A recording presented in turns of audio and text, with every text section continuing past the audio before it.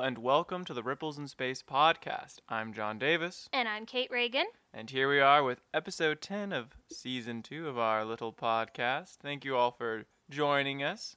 Today we have two stories for you because they were both a little shorter than our normal stories, so we thought, why not put them together in a double feature? Yes, so today we've got two stories, one which is called Broken World, which I think is our second story we'll be reading, and the first one is called Nature's Glory. As usual, I will read both of the authors' bios, and then Kate will read the story, and then we'll talk a little bit afterwards. So, thank you for joining us, and here we go. William Price is a graduate student in the University of New Hampshire's Masters of Fine Arts program. He is originally from San Diego, California, but he has also lived in Colorado, Oklahoma, Texas, Massachusetts, and Germany. He served in the U.S. Army for 13 years before being medically retired. He is currently employed as an enumerator with the 2020 census. He has previously published a flash fiction entitled The Knocking in Beyond Words. He has also published two short stories, The Loyal Sheepdog and The Inheritance in Bay Lorien, as well as the flash fiction The Sun is Setting in Laurel Moon. Nature's Glory by William Price. The blood-soaked hunter marvels at the bounty of nature and hungers for more. Overhead, the azure sky is aflame with crimson dusk, a fitting match to the shining vitae adorning his weapon.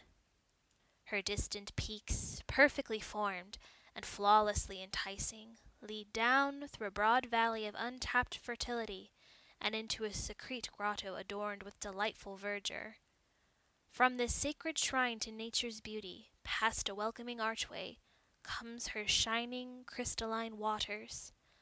Leaving behind his hard-won trophies, the hunter dares to enter this holiest place, withdrawn from man and his warlike ways. Unclothed and glorious, without bow or robe, she rests in the center of that hidden spring. The goddess is adorned only with the glistening remains of her evening bath and a serene smile of contemplative perfection.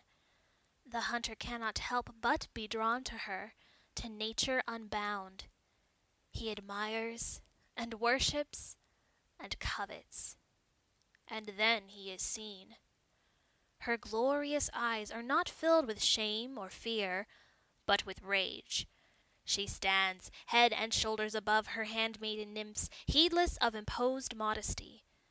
The goddess reaches, but finding no bow, launches instead a few drops from her eternal body. With these, she sings a sweet melody of justice. Tell your friends if you can. And he would, this hunter, even as the horns painfully sprout and his cloven legs uselessly flail, he would tell his loyal hounds, now driven to blood madness. He tries to cry out, calling for obedience to his will, but only a terrified bleat comes forth, cut short by powerful jaws.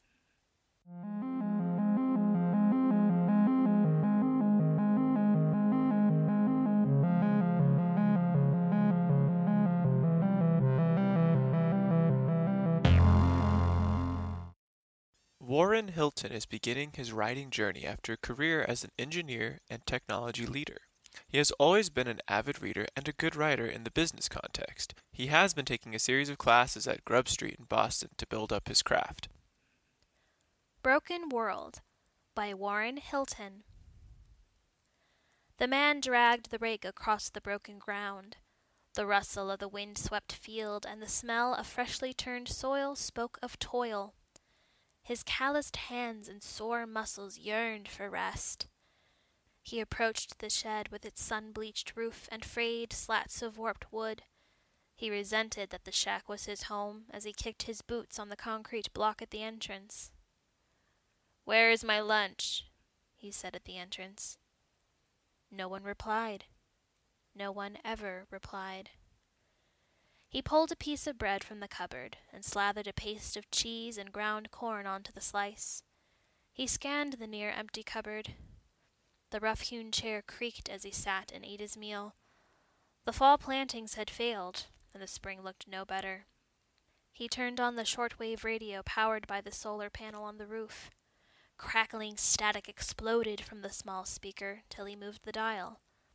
Another station had disappeared. The new voice faded in and out. The accent placed the voice somewhere in Asia. Mass migrations continue from the south. We can no longer feed these invaders.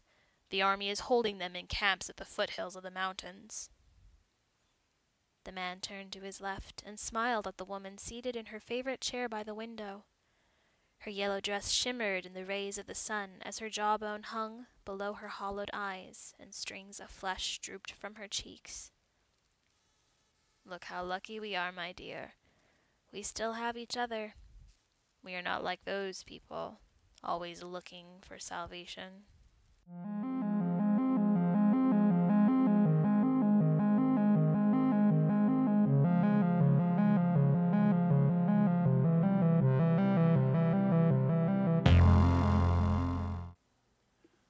All right, and that was Broken World and... Nature's Glory.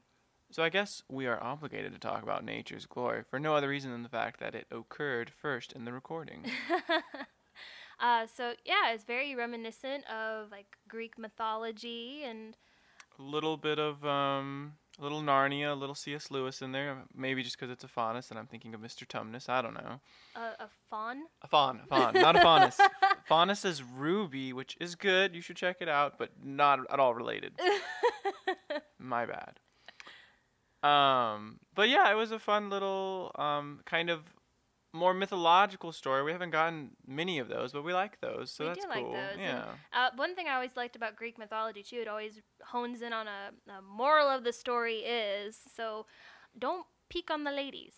Yes, no peeping toms allowed. Not good practice. And now we have our second story to talk about, Broken World. It gave me complete Norman Bates vibes. A little psycho, little Hitchcockian? Is that a thing to say? Hitchcockian. But yes, very, I guess, post-apocalyptic, and I don't know, it gave me chills, for sure. Yeah, both of these were in no way really related with one another, but both had their own bit of, spook involved, or True, just getting under yeah. your skin. So that's kind of, I guess that's what relates them. I don't know. So anyway, as always, what we like to do is, if you like to write science fiction or fantasy fiction, and it's flash fiction and or normal fiction, you should send it to us. You can do this through our submittable page, or you can check out our website at ripplesinspace.com. As always, follow us on the social media, not social media. We have a Facebook, we have a Twitter, and we have an Instagram. Yeah, I still haven't posted on the Instagram. It'll happen. You promised last week or 2 weeks ago that you'd post something for us to follow. You didn't. I did promise this. Anyway, from all of us here at Ribbles in Space, thank you for listening, and cheers from the void. See you soon.